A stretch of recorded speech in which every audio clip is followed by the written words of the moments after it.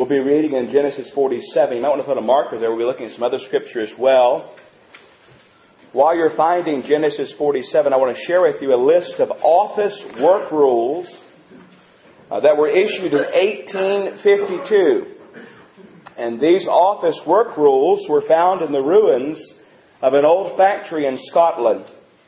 And here's what these rules entail, the regulations. All employees must abide by the following regulations.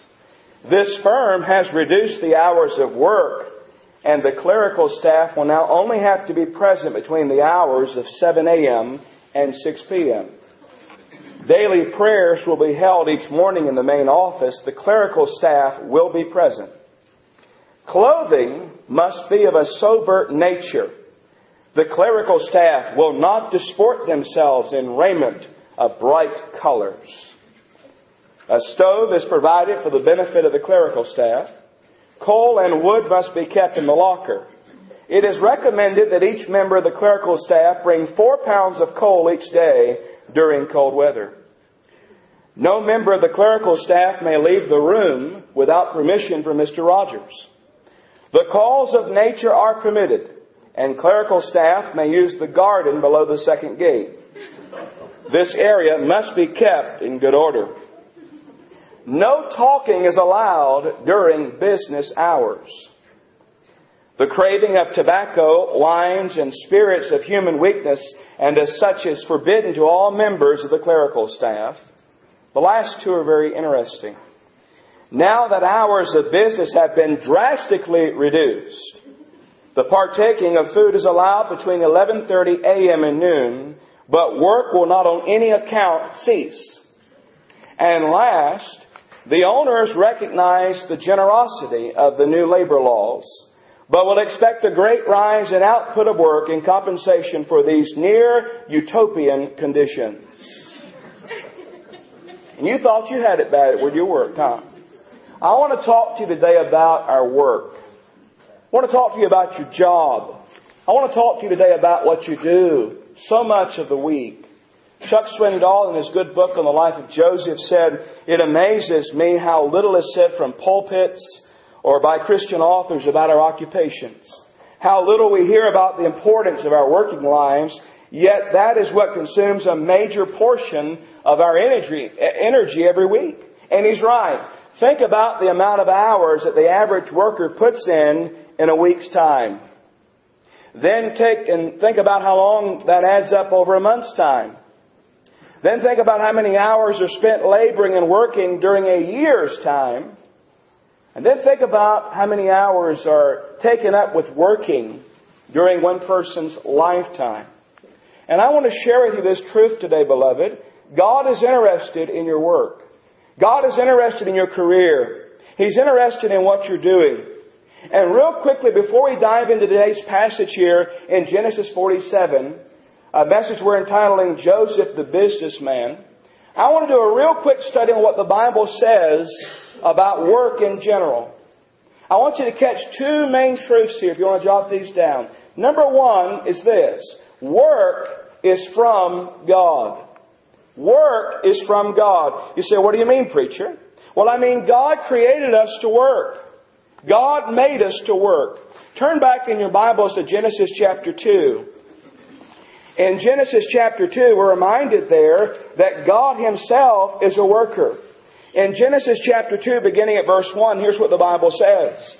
"Thus the heavens and the earth were finished, and all the host of them. And on the seventh day God ended His work which He had made. And He rested on the seventh day from all His work which He had made. And God blessed the seventh day and sanctified it, because that in it He had rested from all His work which God created and made." God had been working to create, and God had been working to make. And then He set an example. He didn't rest because He's tired. He's God. He never slumbers nor sleeps, but He set an example there. He is a worker.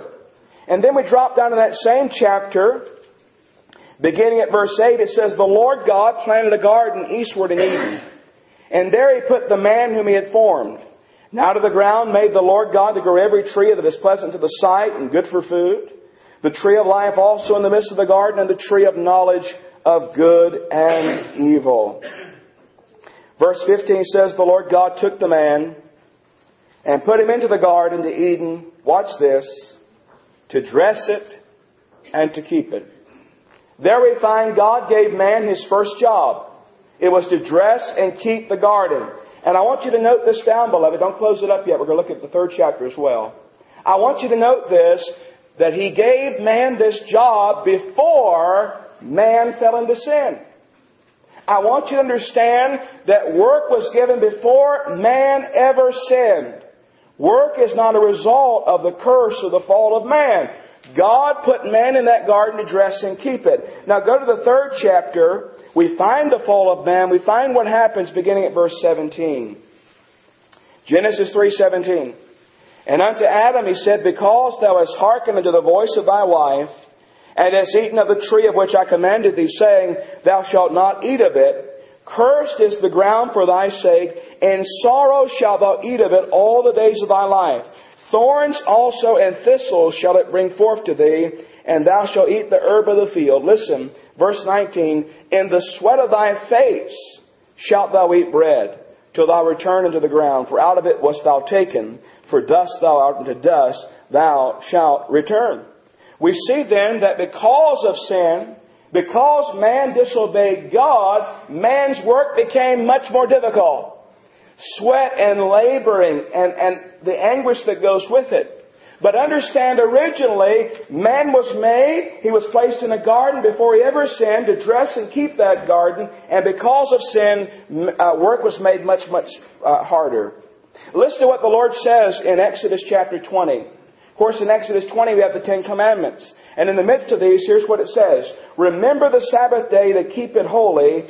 6 days shalt thou labor and do all thy work. No doubt about it this morning, work is from God. And through work, we provide for ourselves, we provide for our families, and we provide for other people. Let me give you some scriptures. You can jot the references down. 2 Thessalonians 3:10. For even when we were with you, this we commanded you, that if any would not work, neither should he, how's it finish? Eat. If any will not work, neither should he eat. Ephesians 4:28.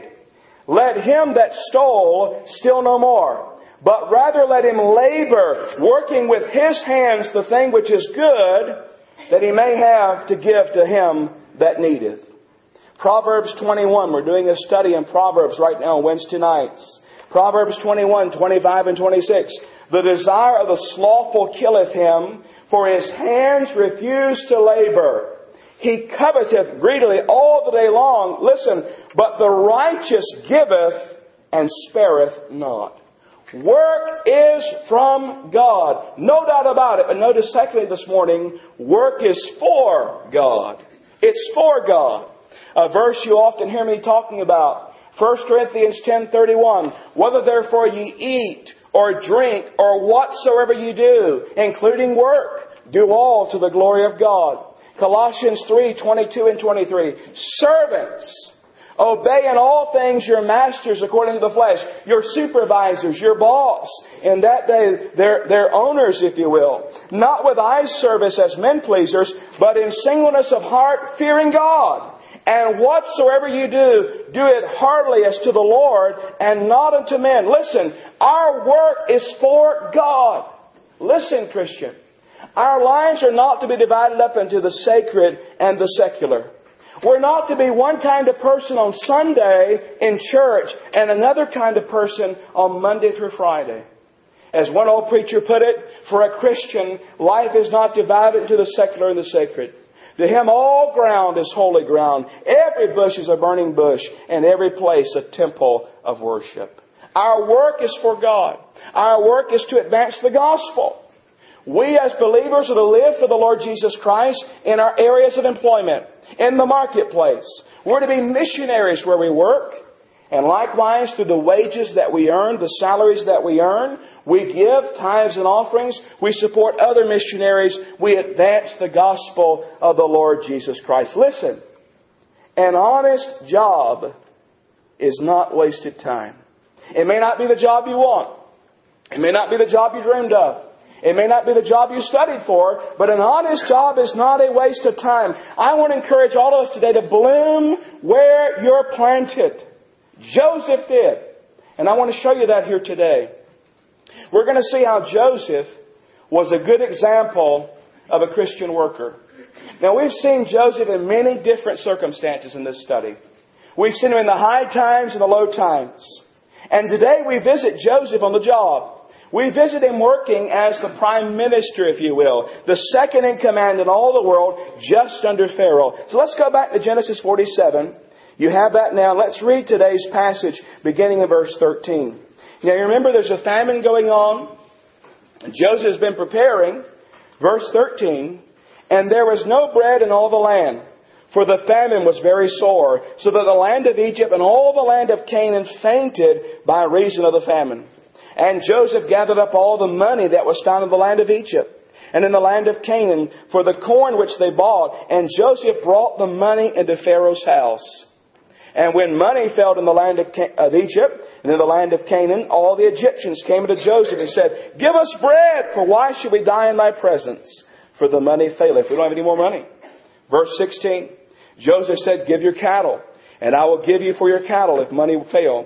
And they brought their cattle unto Joseph, and Joseph gave them bread in exchange for horses, and for the flocks, and for the cattle of the herds, and for the asses. And he fed them with bread for all their cattle for that year. When that year was ended, they came unto him the second year, and said unto him, "We will not hide it from my lord. How that our money is spent, my lord also have our herds of cattle. There is not aught left in the sight of my lord, but our bodies and our lands. Wherefore shall we die before thine eyes? Both we and our land, buy us and our land for bread, and we and our land will be servants unto Pharaoh. And give us seed that we may live and not die, and the land be not desolate." And Joseph bought all the land of Egypt for Pharaoh. For the Egyptians sold every man his field, because the famine prevailed over them. So the land became Pharaoh's. And as for the people, he removed them to cities from one end of the borders of Egypt, even to the other end thereof. Verse 22, "Only the land of the priests bought he not. For the priests had a portion assigned them of Pharaoh, and did eat their portion which Pharaoh gave them. Wherefore they sold not their lands. Then Joseph said unto the people, Behold, I have bought you this day and your land for Pharaoh. Lo, here is seed for you, and ye shall sow the land. And it shall come to pass in the increase that ye shall give the fifth part unto Pharaoh, and 4 parts shall be your own, for seed of the field, and for your food, and for them of your households, and for food for your little ones. And they said, Thou hast saved our lives. Let us find grace in the sight of my Lord, and we'll be Pharaoh's servants. And Joseph made a law over the land of Egypt unto this day, that Pharaoh should have the 5th part, except the land of the priest only, which became not Pharaoh's." You know, we read that, and it's not too terribly hard to understand, is it? Pretty straightforward for the most part. The people come to get food from Joseph. He sells them food. They run out of money. They exchange their cattle and their herds for food. He gives them food. Then they propose they give themselves and their lands for food. A voluntary servitude and a kind of tenant farming situation. And he does that. And it all ends with them praising Joseph. You saved our lives, and a 20% tax. Pretty straightforward. You got that? Now before we close up shop, go home. I know some of you are excited. You thought we were done. Let's spend a little more time learning what we can here from Joseph. I want 3 things I want to share with you today. Joseph is a good example of a Christian employee, worker, first of all because of his wisdom. His wisdom. And under that heading, 3 simple things. His wisdom is displayed, first of all, in his preparation. You've heard the old saying, failure to prepare is preparing to fail. Now, why do we remember Joseph? Why do we think about Joseph? Why have we studied Joseph? Yes, he knew God. Yes, he walked with God. Yes, he's recorded in Scripture. Yes, a huge chunk of Genesis is devoted to his life. But in reality, if Joseph had not prepared for the famine, what would have happened? Would we remember him? Would they have survived? His preparation.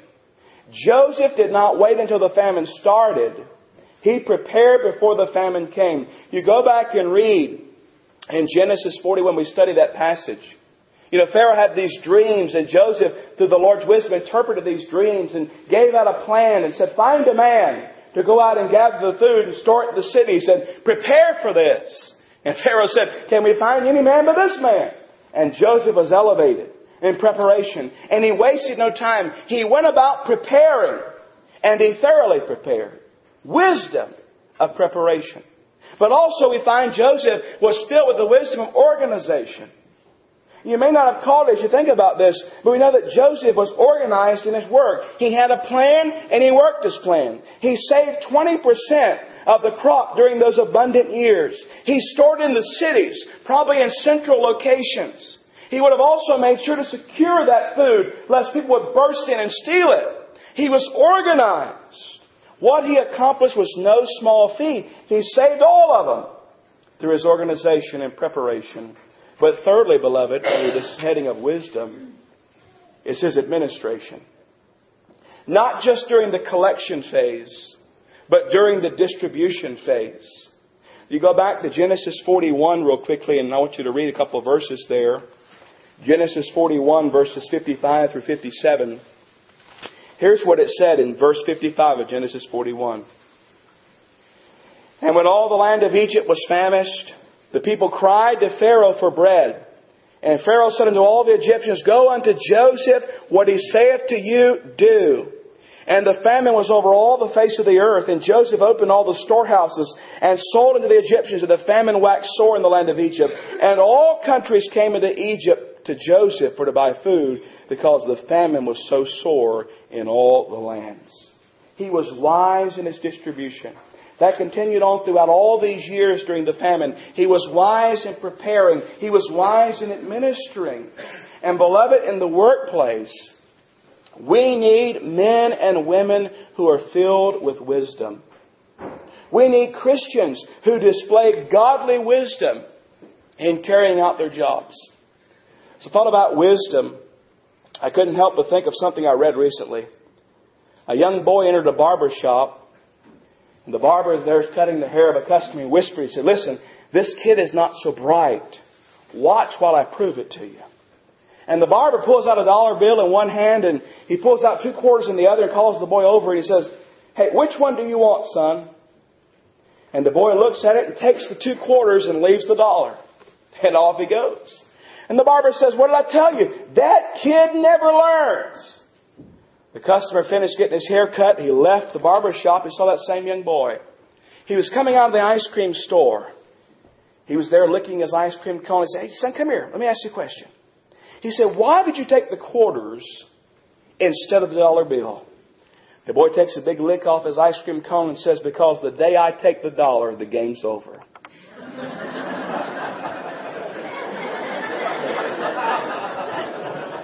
Wisdom. He's smarter than the barber. And the world will sometimes look at us as believers and think, man, y'all are just strange. You're not wise. Because you go to church, you give part of your money to the Lord. You don't run around. You don't cheat. You don't swear. You don't do these things. The world looks at us strangely sometimes, but we can be displaying godly wisdom and should. The second thing quickly this morning that Joseph is a good example of is integrity. Integrity. I want you to think about the opportunity that presented itself to Joseph. The people were hungry. They were desperate. And Joseph held the key to the cupboard. If he had wanted to take advantage of these people, if he wanted to rip them off, if he wanted to live a selfish, hedonistic lifestyle, if he wanted to be totally self-centered, he could have done it very easily and probably gotten away with it. But he doesn't. He lives honestly. He is a man of integrity. And I want to say today, we need more men and women who are like him today. People who are men and women of integrity. And of all people, God's people should be men and women of integrity. Joseph was right in this area. A man of integrity. I like what Swindoll said. Joseph had to live with Joseph. Even more importantly, Joseph had to face his God. So the distribution was done decently and in order. All the money went into the proper account. There was no payola, no kickback. He never set up some kind of offshore account. There was no secret slush fund. Joseph operated in absolute integrity, and in so doing guaranteed the survival of the Egyptians, the Canaanites, the Hebrews, and other countries. But he reminds us Make no mistake, integrity is tough stuff. Integrity does not take the easy way, make the easy choices, or choose the pleasures for a seasoned path. Above all, integrity is what you are when there isn't anyone around to check up on you. It's best demonstrated when nobody's watching. And I want to say today, and I thank God for it, Joseph was a man of integrity. Let me ask you, friend, are you a man or woman of integrity? Are you a man or woman of integrity? Wisdom, integrity, and thirdly this morning, kindness. I believe I see kindness in the way that Joseph treated these people. They had come to him to buy food. He treated them fairly and sold it to them. I want to be real honest with you. Some would disagree with me on this point. In fact, some over the years have vilified Joseph and, believe it or not, have painted him in the same light as Hitler and Stalin. In other words, they see and they say, Joseph is a tyrant here. He took their money. He took their cattle. He took their property. He took their freedom. So let's deal with that for a moment. Let's answer those charges. Was Joseph a bully or was he a blessing?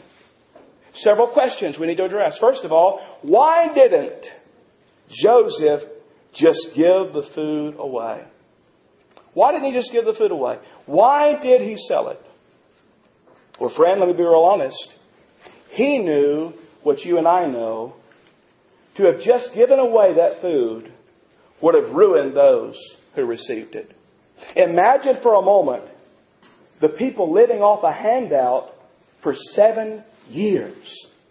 That would have become a mindset. That would have become a standard for them. It would have ruined them. But instead they had to give. They had to give of their money. They had to give of their flocks. They had to give something in return in receiving this food. I couldn't help but think about what Adrian Rogers once said. He said, friends, you cannot legislate the poor into freedom by legislating the wealthy out of freedom. And what one person receives without working for, another person must work for without receiving. He said the government can't give to anybody anything that the government does not first take from somebody. And when half the people get the idea they don't have to work because the other half's going to take care of them, and when the other half get the idea it does no good to work because somebody's going to get it anyway, what I work for, that, dear friend, is the end of about any nation. And I heard that and like fell off my seat. And I heard that in a sermon I was listening to. Wow, that's where we're living. That's where we live. We know better. Joseph knew better. Only those in Washington would learn that lesson. He knew it would ruin them. Secondly, why did he take their cattle, their flocks, their horses, their donkeys? Well, the first reason is they didn't have any more money. And the second reason is, I think he did them a favor in taking them in more ways than not. Number one, of course, they got food. But number two, if you can't feed your baby, you can't feed your children, you certainly can't feed your donkey. And I think it was a burden they were glad to get rid of. They didn't have food. They didn't have the means to feed these animals. They were glad to get rid of them and get food in exchange. But here's the big question. Why did he take their lands and their freedom? Go back and look at verse 18 and 19 again. When that year was ended, they came unto him the second year and said unto him, We will not hide it from my Lord, how that our money is spent. My Lord also hath our herds of cattle. There is not aught left in the sight of my Lord, but look, watch, our bodies and our lands. Wherefore, verse 19, shall we die before thine eyes, both we and our land? Watch this. Buy us and our land for bread. And we and our land will be servants unto Pharaoh, and give us seed, that we may live and not die, that the land be not desolate. I don't know if he called it or not, but I want you to notice this. This was their idea, not Joseph's. They came to Joseph themselves, presented themselves, said, we're not going to hide it from you. We don't have money. We don't have any more flocks. Here's the idea, verse 19. Buy us and our land for bread, and we and our land will be servants unto Pharaoh, and give us seed. They even had the self-respect to request seeds so they could plant and reap a harvest later. It was a voluntary surrender of their freedom. It was a voluntary servitude. And we know, of course, that He taxed them then 20%.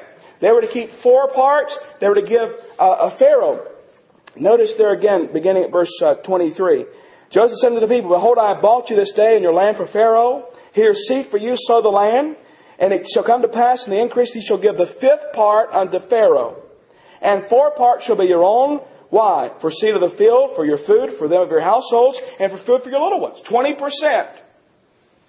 And I understand as I studied, that was not an exorbitant amount in those days. In fact, that was a low amount. 20%. Let's be honest about it. That's a good amount in our day. 20% taxation. And the main reason that I believe that Joseph is not a tyrant here is because of what the people said. Look at verse 25. And they said, Thou hast saved our lives. This was not written to tear Joseph down. This was written to rejoice in His goodness and helping them and His godliness. He was not a bully here. He's a wonderful blessing. They recognized what He had done for them. And likewise, I want to point out one more thing here, beloved. And that is this. Joseph always pointed back to the one who was above him. Humanly speaking, that was Pharaoh. Look at some verses. Look back at verse 14. And Joseph gathered up all the money that was found in the land of Egypt and in the land of Canaan for the corn which they bought. And Joseph brought the money into Pharaoh's house. Look at verse 23. Then Joseph said unto the people, Behold, I have bought you this day and your land for Pharaoh. Look at verse 25. And they said, Thou hast saved our lives. Let us find grace in the sight of my Lord, and we will be Pharaoh's servants. Verse 26. And Joseph made a law over the land of Egypt unto this day, that Pharaoh should have the 5th part, except the land of the priest only, which became not Pharaoh's. He was accountable to Pharaoh. He was not building up a following to himself. He was not enriching himself. He was serving his boss, Pharaoh. And ultimately we know that Joseph was serving God. Now once again, beloved, this ancient, true, biblical story hits us right where we live today in June of 2009. And there are so many takeaway stories here, so many takeaway truths, rather, that we can live out in our own lives. But I want to move for just a moment from looking at Joseph's job as prime minister to looking at your job, whatever it is. It may be on the kitchen floor or in a busy shopping store or teaching, nursing day by day till limb and brain almost give away. Yet if just there by Jesus thou art found, the place thou standest on is holy ground. Have you grasped that? Have you grasped that?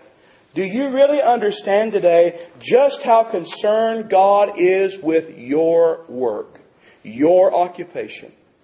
What kind of worker, beloved, are you? Is your work characterized by wisdom and integrity and kindness? Let's be honest about it. Are you a joy to work with, or are people glad when you're sick and stay at home? Be honest. Do you shine for the Lord Jesus? Do you realize you may be the only Bible some people ever read? You may be the only believer they ever know and talk to. God has placed you there, and He wants to use you for His honor and His glory. And I want to say today, bloom where you're planted. I'm assuming the majority are thankful they have work. The times have changed. We used to bellyache about work, didn't we? Now we're glad we have it. And some who don't have it wish they had it. Beloved, it's more than just a paycheck. It's more than just benefits. God wants to use you in that place, just like He used Joseph. It was January 1995. According to Gary Thomas in an article, J. Robert Ashcroft had fewer than 48 hours to live. But he was holding on to life. You know why he was holding on to life? He was hoping to see his son, John Ashcroft, sworn into the U.S. Senate the following day. Family and friends gathered in Washington for a small reception. And J. Robert Ashcroft, holding on to life, literally asked his son to play the piano while everyone sang the song, "We Are Standing on Holy Ground." You know that song? We are standing on holy ground. After the song, the old man spoke some powerful words. Here's what he said. "John, I want you to know that even Washington can be holy ground. Wherever you hear the voice of God, the ground is sanctified. It's a place where God can call you to the highest and best." Beloved, wherever we are in our vocation, if Jesus is the Lord of our lives, that place is a place of holy service for Him. Whatsoever you do, do it as unto Him. Whether you're eating or drinking or working, do all to His honor and His glory. When you go to work tomorrow morning, believer, you take the Holy Spirit with you. In you. The Lord Jesus wants to use you. Do you realize how important your work is? And how God wants to even mold and shape you. And He wants you to be a person of wisdom. A person of integrity. A person of kindness. And a person who magnifies the Lord Jesus Christ. Do you realize that today? Let's pray. Father, realize right now we're standing on holy ground. We thank You for the example of Joseph and his work. We thank You for the privilege of work. And Lord, help us to realize that this is not just something we're required to do and must do just to receive the paycheck. Lord, this is an area of service for those of us who know You. First of all, I pray today, Father, if there's someone here who does not know You as Savior, they'll come to know You. For those of us who do, I pray that maybe some today gain a new outlook on their work life and they'll truly serve You in that place where You put them. In Jesus' name, amen.